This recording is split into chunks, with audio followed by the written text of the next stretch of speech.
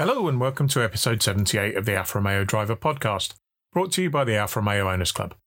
I'm Guy Swarbrick, and with me to discuss the upcoming Alfa Romeo Championship season and look back at last year is Championship Coordinator Andy Robinson. Good afternoon, Andy. Good afternoon, Guy. Nice to speak to you. And you. So this is our kind of regular now catch up on what happened last season. And obviously we had your feature in the magazine in the February issue, looking back at last season. Yeah. But I know we have quite a few listeners to the podcast who don't necessarily read the magazine. So before we start talking about some of the exciting things that are going to be happening this season, I thought it was probably worth just a look back on last season, because it had some interesting ups and downs, didn't it? It did, yes.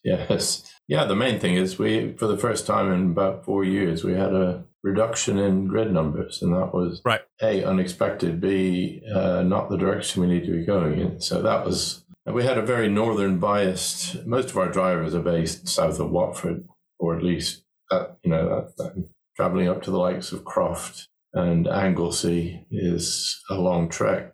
It's no excuse, really. I mean, but it is a fact. It was a factor, undoubtedly. Yeah, and they're both lovely circuits, but yeah, they are. Yes, they're a long way from Guildford.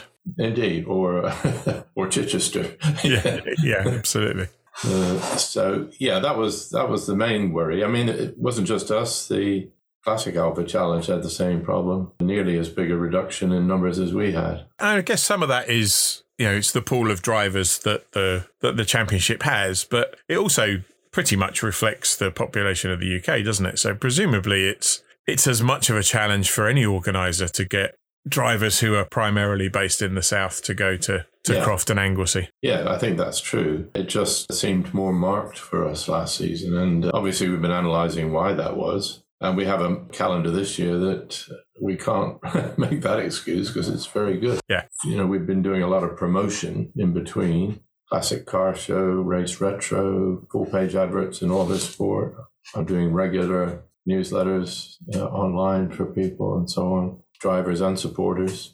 Anyway, we're jumping forward now, aren't we? You were talking about last season. We had some amazing races. We started off at Silverstone National. And the commentator said it was the best Alfa race they'd seen for years. Yeah.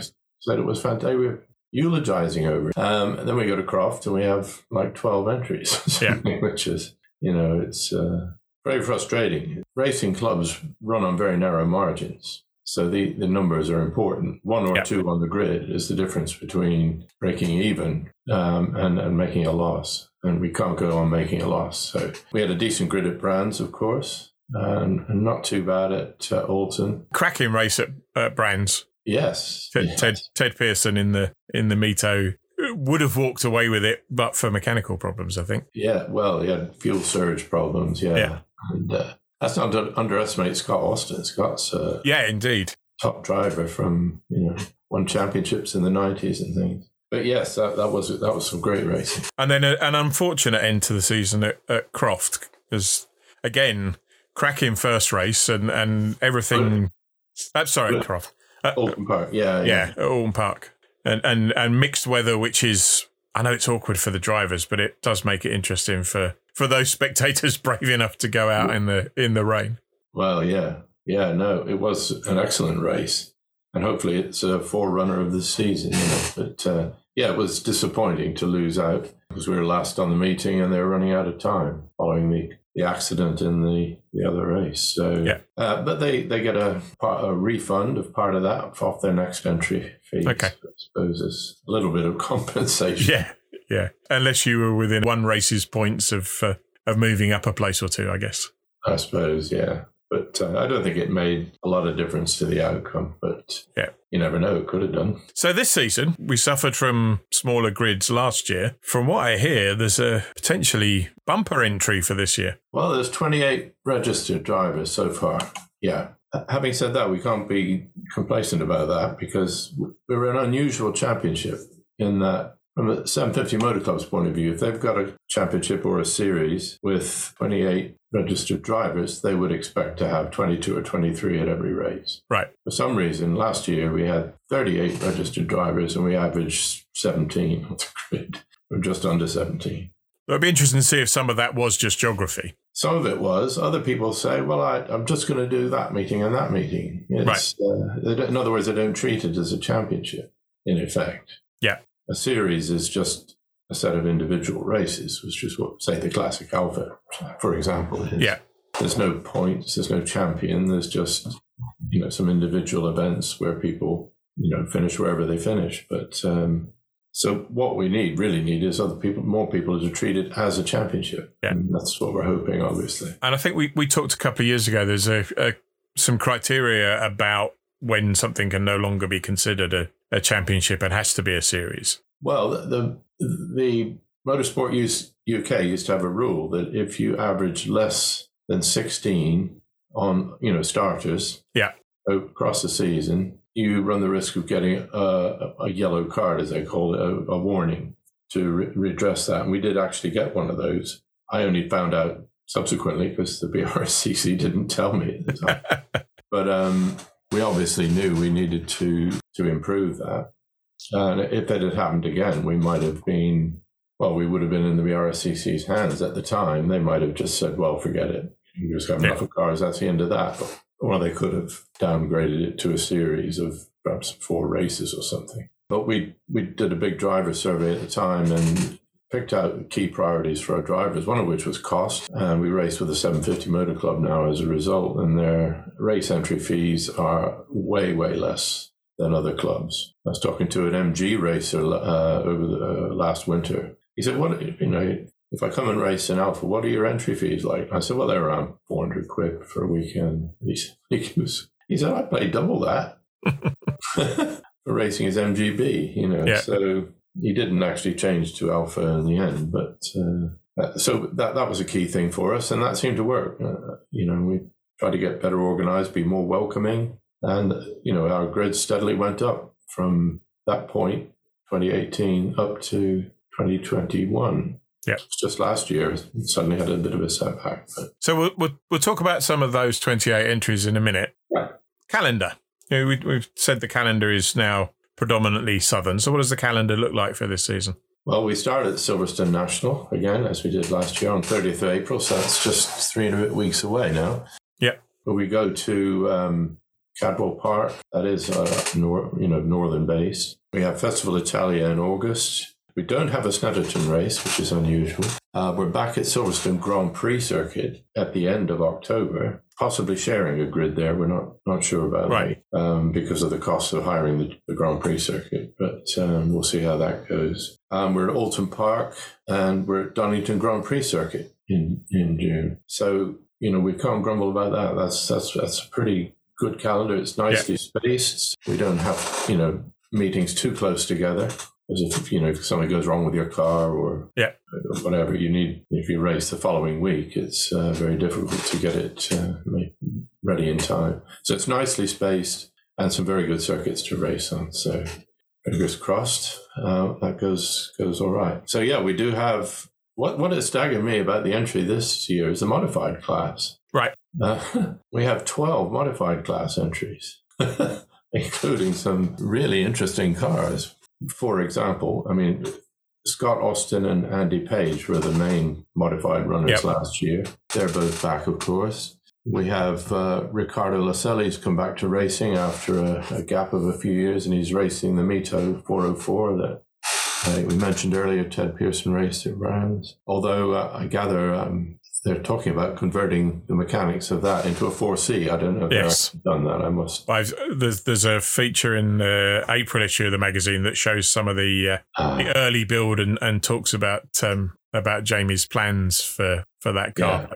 It's certainly going to start off as the Mito, and it'll be interesting to see whether he decides to build another 2-litre TBI engine to go into the 4C and leave the Mito. But I think he's frustrated a little bit with how the Mito behaves as a race car. Oh, okay. Yeah. So I must give him a ring. Actually, I spoke to him a few weeks ago, but I need to catch up with him. But Riccardo has entered every race meeting, so that's a good sign. Yep. Barry McMahon's back in his 156 mainly. They've also upgraded his Giulietta with a bigger turbo, and that's putting in some fast times in testing, I gather. So, although I don't know who will race it, whether he will or Stacey Dennis had an outing in it last year. Yeah, Paul drove it as well, didn't he? Paul Plant drove it. Yes, he raced it to Alton, yeah. Yeah. So hopefully we might see that. Mike Hilton, of course, his car's had a real makeover this winter. Yeah, it looks gorgeous. It looks fantastic. Yeah, yeah. We'll keep that one as a surprise for people who turn up on the 30th of April, but almost worth the ticket price alone. That absolutely, yeah. And it's not just the livery; it's changed. There's been a lot of improvements under the skin to improve the performance. He had. Bianco guys, he had a bit of a list there they had to implement. You're going to want to desperately change the performance of the car when you put it on pole the first time out, aren't you? Yeah. I know there were special circumstances with the damp track and the traction control, but it did look a pretty formidable beast even in the previous state. Yeah, and even though he couldn't get it out of third gear. So. Yeah, I can see why you'd want to fix that one. Yeah. Jamie Thwaites has bought a TCR Giulietta. He races lots of other things, so how often we'll see him, I'm not sure yet. Yeah. Fingers crossed we will. And Ian Stapleton is back in his monstrous GTV6 3.8 litre supercharged thing that looks like something out of Robot Wars, but it's incredibly fast. So. That's the one with a 916 grille on the front of a Alfetta GTV6, is it the one? Yes. Yes, it's the most unusual car. Yeah. But last time we saw it, it was in an invitation race at Brands at Festival Italia. This is about 5 years ago, I think. He trounced a lot. Yeah. Some really hot Ferraris included. And the other one of interest is it probably won't be ready for the first race, although he's trying hard. That's Richard Ford's Giulia Veloce, which is, I know it's got the cage in it now, and he's got various bits he's doing to it. So, and he's very determined character. I'm sure we'll see it as soon as he can possibly get it ready. And then we have a GTV 3.2 Marks Geggs. Daniel Woods bought Ron Davidson's old 3.2 litre 164. Keith Waite, of course, raced nearly every year since 1983, whatever it was, in his 75. And Gareth Haywood, the supercharged GTV that Roger Evans and then Graham Seeger used to race and won the championship in 2015, and it Graham did. So that would probably be one of the most diverse classes of almost any form of motorsport in the UK, I would have thought. It's incredible, isn't it? From 4-seater 164 is an incredible range. And a 75, and everything in between, I'll be cock a hoop if they all show up, and we'll just get some amazing. We know where they'll all show up. They'll all show up at Brands Festival Italia. Yeah. Well, I hope they. I know some of them intend to do a lot on most of the rounds. So that's the sort of head of the field. But then we've got the V6 class, 5 entries so far, all of whom raced last year. Power Trophy, we have 4 entries, which is interesting, including an Alfa Sud and a 33, Tom Waite, Keith's son Tom. Emma Karbacki, that's Paul Plant's partner, has entered a Giulietta 1.4 turbo. Okay. So is that Paul's development car? Yeah. And Simon McPhee has just entered his Fiat Punto Abarth. And we had some cracking races from him, and his brother circulating about 6 inches apart at speeds. With one wheel cocked on every time they went round Druids, Yeah. Twin Spark Cup, we've got 7 entries, all of whom are returning drivers, apart from one, which is my son, actually. he's having a go in a 156. He's telling everybody he's going to be last, so he's very green. But that's a good place to start. Yeah. Telling everybody you're going to be last. Yes, well, it is. I was told my very first race, the grand old age of 59, that I was going to come last. And I did. But you start to learn as you go, and so I'm hoping he'll do well. We could do more with more Twin Spark Cup entries, certainly. So I was just going to say, when we talked, I think it was last year, when we were talking about Paul's development Giulietta and the plans for a 1.4 multi-air class to kind of transition from Twin Spark. Yeah, it looks as though the Twin Spark numbers are on the decline because the cars aren't there anymore, and all the reasons that we thought they might. Well, there are still cars available, but yes, the attraction seems to have dimmed somehow. Yeah, but that does emphasise the importance of moving forward on new developments. So I hope we will see. I mean, Emma's a former champion. Yeah. she's a great driver. So it'd be good to see that car on track. But I think the last time I spoke to Paul, he had 5 or 6 people who'd expressed an interest in a car of that kind of build. Yes, he has. Yeah. So it's a little bit disappointing that there's only one at this stage. Yeah, it's a step forward to have one there. So fingers crossed that happens. Yeah, absolutely. One person we haven't seen anything from yet is Andrew Borg, last year's champion. I'm told he may have problems getting a budget together, so I don't know whether we'll see him or not, or at least if we do, perhaps not for the whole season. But, right. So there are other people interested. Got somebody with a Fiat 127. I'm in touch with the Alfa Owners Club as well to say, did you know? Yeah. They haven't come back to me yet. But my youngest son's got an Abarth, and he knows guys down at the local Fiat dealers who race. So why don't they race with us? Yeah, absolutely. So anyway, we'll see how that goes. But I'm sure there'll be more registrations coming. Dave Messenger, for example, we knew would registered yesterday. So right. It's good to see him back. So I've got everything crossed, basically. Yeah. Yeah. Well, better to get 22 out of 28 than 17 out of 38, I guess. Indeed. Over the course of the year. So absolutely, yeah. That's critical for us. I can't emphasize that enough. Don't want to sound doom and gloom. It's a positive championship. We love Alphas. We're committed to. Well, and as you said of the Silverstone race, I mean, it can be absolutely cracking racing. Yeah. Two in one often, because you get a really good twin spark race circulating behind a really good modified Power Trophy V6 race up front, like we did at Alton. Yeah. Really close battle in the twin sparks. So 4 of them really close together. So that's how we're set up. We've got other issues to deal with during the season, like tires. Right. We've still got Yokohama sponsorship, but the tire we've been using in the Twin Spark Cup for the last few years is no longer going to be available after this season. In fact, some of their championships and series have already had to switch to Toyo or someone else because they've been cutting back on their involvement. So we got to test new tires in anticipation of 2024. But that, we'll pull all that in as we go along. So we made some rule changes as well, which we hope. Okay. We eliminated the drop scores rule last year. And I think we certainly lost a couple of drivers because of that. So we have reintroduced it. Any driver of the 12 races can drop any 2 of their choice. Presumably you dropped the drop scores to try and encourage people to do all the rounds. Yeah. All the rounds, and the law of unintended consequences said it had exactly the opposite effect. Yeah. People will say, well, I can't do that round because I've got an important family commitment, or I'm visiting my family in New Zealand or somewhere, and therefore, what's the point in doing the others? You know what I mean? So it's one of those things that, comes and goes, but hopefully that'll help. We've lifted the 4-cylinder restriction on the Power Trophy as well. I don't think that'll make much difference, actually, but... No, I don't think Roger will get his V8 Giulietta down to the power to weight ratio, will he? Well, if he still had it, he wouldn't.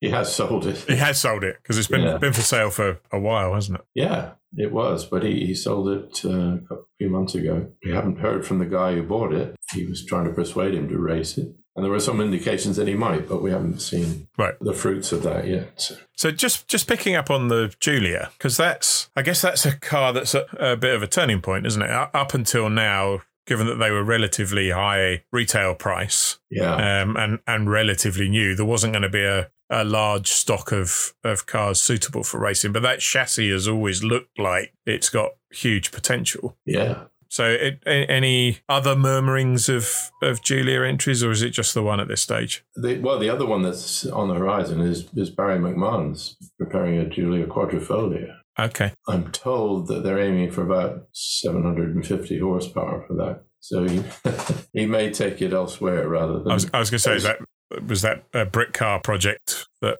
might end up in the Alfa Championship rather than the other way around? Possibly, yes. That's how it's looking. Yeah. That's fantastic development. 750 horsepower is enough, isn't it? You would think so, yes. Oh dear. So, I don't know of any others at the moment, but I know Richard Ford's well on with his build. So he had a bit of a delay getting the roll cage in, but that's now done, and he's got lots of other bits to fit to it. So that'll be interesting to see whether it's I hope it's the thin end of a very big wedge, but we'll have to see. As I say, price plays a part in that. So yeah, I'm looking forward. I'm always optimistic. Yeah, well, as I say, I think the one thing we know is we'll have good racing when we've had good racing with relatively small grids. Yeah. So let's hope we get some bigger grids. And I mean, last year we, like you say, Brands was superb. Yeah. Right through the field. Bolton was brilliant. Cadwell's always a challenge. Yes. Cadwell's the only circuit we've had to permanently remove from the virtual racing series because is it really? I didn't know that. It was just carnage. Yes, I can imagine. There's no sand or gravel anywhere. No, and the run down the hill it's just terrifying. Well, yeah, and I mean I know to my cost because I went off at the whatever it's called, the Devil's Elbow. Yeah, I hit the barrier head on, made a right mess of myself in the car at the time. It's very, if you win there, you've done well. Yeah. I think I went a couple of years ago to an ARCA round, and there was a Fiesta Junior race that started off with 5 cars, I think. Oh, yeah. 2 of them hit each other on the grid. Yes. Then I think there were 2 running at the end, but they were half a lap apart. And I thought that's probably about as safe as Cadwell gets. 2 cars, half a lap apart. Yeah. But fantastic as a spectator. Oh, it is. I mean, it's a great circuit up and down. I mean, it's so narrow. That's because it's built for bikes, really. But I know when I was racing, if I was lapping somebody and they were in the middle of the circuit, say going up the back straight, you just have to not shut your eyes, but just grit your teeth and go for the gap and hope it works out. There's not much space. Anyway, so good calendar. We've had terrific racing, so we just my only concern, it's like a business plan, isn't it? The first priority for any organization is to survive. Yeah. A bit like Maslow's hierarchy as well. Yeah. Down at the bottom row. Although I think by definition, anybody involved in motorsport is self-actualizing, aren't they? They're right at the top. They've covered everything else. Yeah, that's right. Yeah, mine's right at the bottom. Yeah, that's the difference between running the series and driving in it. Indeed, opposite ends of the pyramid. Yes, absolutely. Yeah. You talked earlier about some of the efforts you've made over the winter to promote the championship and a couple of the events you've attended. Tell me a bit more about that. We had a great event at Race Retro, loads of interest. At least one car was sold as a result, and lots of people interested in the championship. Same at the Classic Car Show. So we just hope those things trickle through to people's consciousness and they actually think, why don't I race an Alfa? Instead of some other inferior car, And I guess the other thing we talked about probably the first time we did a podcast together was the move from the BRSCC to the 750 Motor Club. And you've already said today that was driven partly by the race entry fees. And I know it wasn't only that. No, it wasn't. But a couple of years in, how's that relationship going? Well, I'm very happy with it. I mean, they run a tight ship. They don't carry loads of overheads like some other racing clubs do. And that filters through to the drivers. We get on really well with the team. They've been very patient with us over last year, where the numbers weren't good at some of the meetings. No, they're great people to work with and supportive of us beyond what I would have expected even. So were you on their stand at Race Retro? Because I know you were at the NEC, or was that an independent? No, we were on their stand, yeah. So, they've been very positive. Previously, if we were at the Autosport show or wherever, we'd have to pay the RSCC to be on their stand. We don't have to pay to be on the 750 Motor Club. We also did the Motorsport Days live event. It looks like we have one new driver at least from that. So that's... So for people who haven't been to that event, which includes myself, although I've nearly got there a couple of times, tell us a little bit more about that event, because it's an interesting approach to recruiting new drivers, isn't it? It is, yeah. Basically, again, via the 750 Motor Club, because that gets us a financial saving. We do have to pay for that. But you get half a garage, and each day you get 5 track sessions over the 2 days. We had 2 cars there. We had a V6 and a Prince Park, and they were coming and going all day with different people. You can either go as a passenger to experience, or you can drive the car, say passenger seats in, with some tuition or help from someone, an existing driver. Yeah. So Graham Seeger was doing that along with Stacey Dennis, helping people, who hadn't really raced a race car before. you just have to plug away at all these things. Because it all raises the profile. So if we have some potential drivers out there who are starting to put some ideas together, when's Motorsport Live this year? Back end of the season, isn't it? Typically? Yeah, it is November time usually.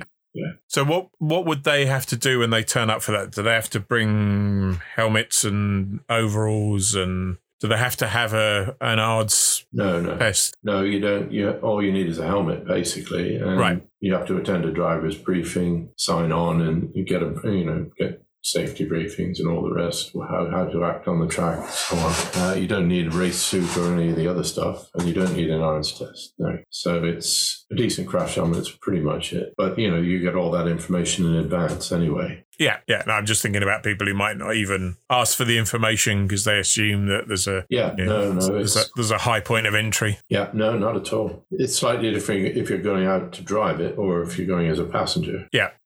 But you still have to attend the same briefings. That's all that's mandatory, and have a decent helmet, basically. So we'll have to give people a reminder once the details of this year are known. Yeah. We'll stick it in our e-newsletter. It's a good way to get a toe in the water. Yeah. And in the meantime, if somebody wants to test a car, they can contact Revs Italia. I have a couple of V6s available. Bianco always have cars ready for people to test. Just ring them up and ask. And, it will cost a bit, I guess, but which Motorsport Days doesn't. But if you're keen, if you're keen, it's going to cost you anyway, isn't it? At some point. Yeah, so yes, of course. Yeah, that's not a cheap inevitable. hobby, No, but it isn't as expensive as I keep repeating to people. People think it's like you got to have $100,000 or something. It's nothing like that. Brilliant. Well, it's been a pleasure as always, Andy, and I look forward to seeing you at Silverstone on the 30th. Yeah, looking forward to it. We'll be doing a preview on the website and stuff in the next couple of weeks. Look forward to seeing you there. That's all we have time for this week. A couple of things before we talk about the next episode. Firstly, Rosie Hodson, one of our guests on the last podcast, was due to get married today. Hopefully everything went well, and we wish Rosie and Tom all the best for the future. The other thing is a reminder that next Sunday marks the first major club event of the year at the Imperial War Museum at Duxford in Cambridgeshire. Tickets were still available at time of recording, but it is online ticket sales in advance only. What could be more disappointing than trying to buy them on your phone in the queue to enter the venue, only to discover they're sold out? We'll be back in 2 weeks' time on Sunday the 23rd of April, with a roundtable looking back at Spring Alpha Day, and my first thoughts on the PHEV Tonale and the facelifted Giulia and Stelvio. Episode 79 will be available to download from 1:30 p.m. from Google Podcasts, YouTube, Apple Podcasts, the club's website, and everywhere else good podcasts are found. Until then, stay safe.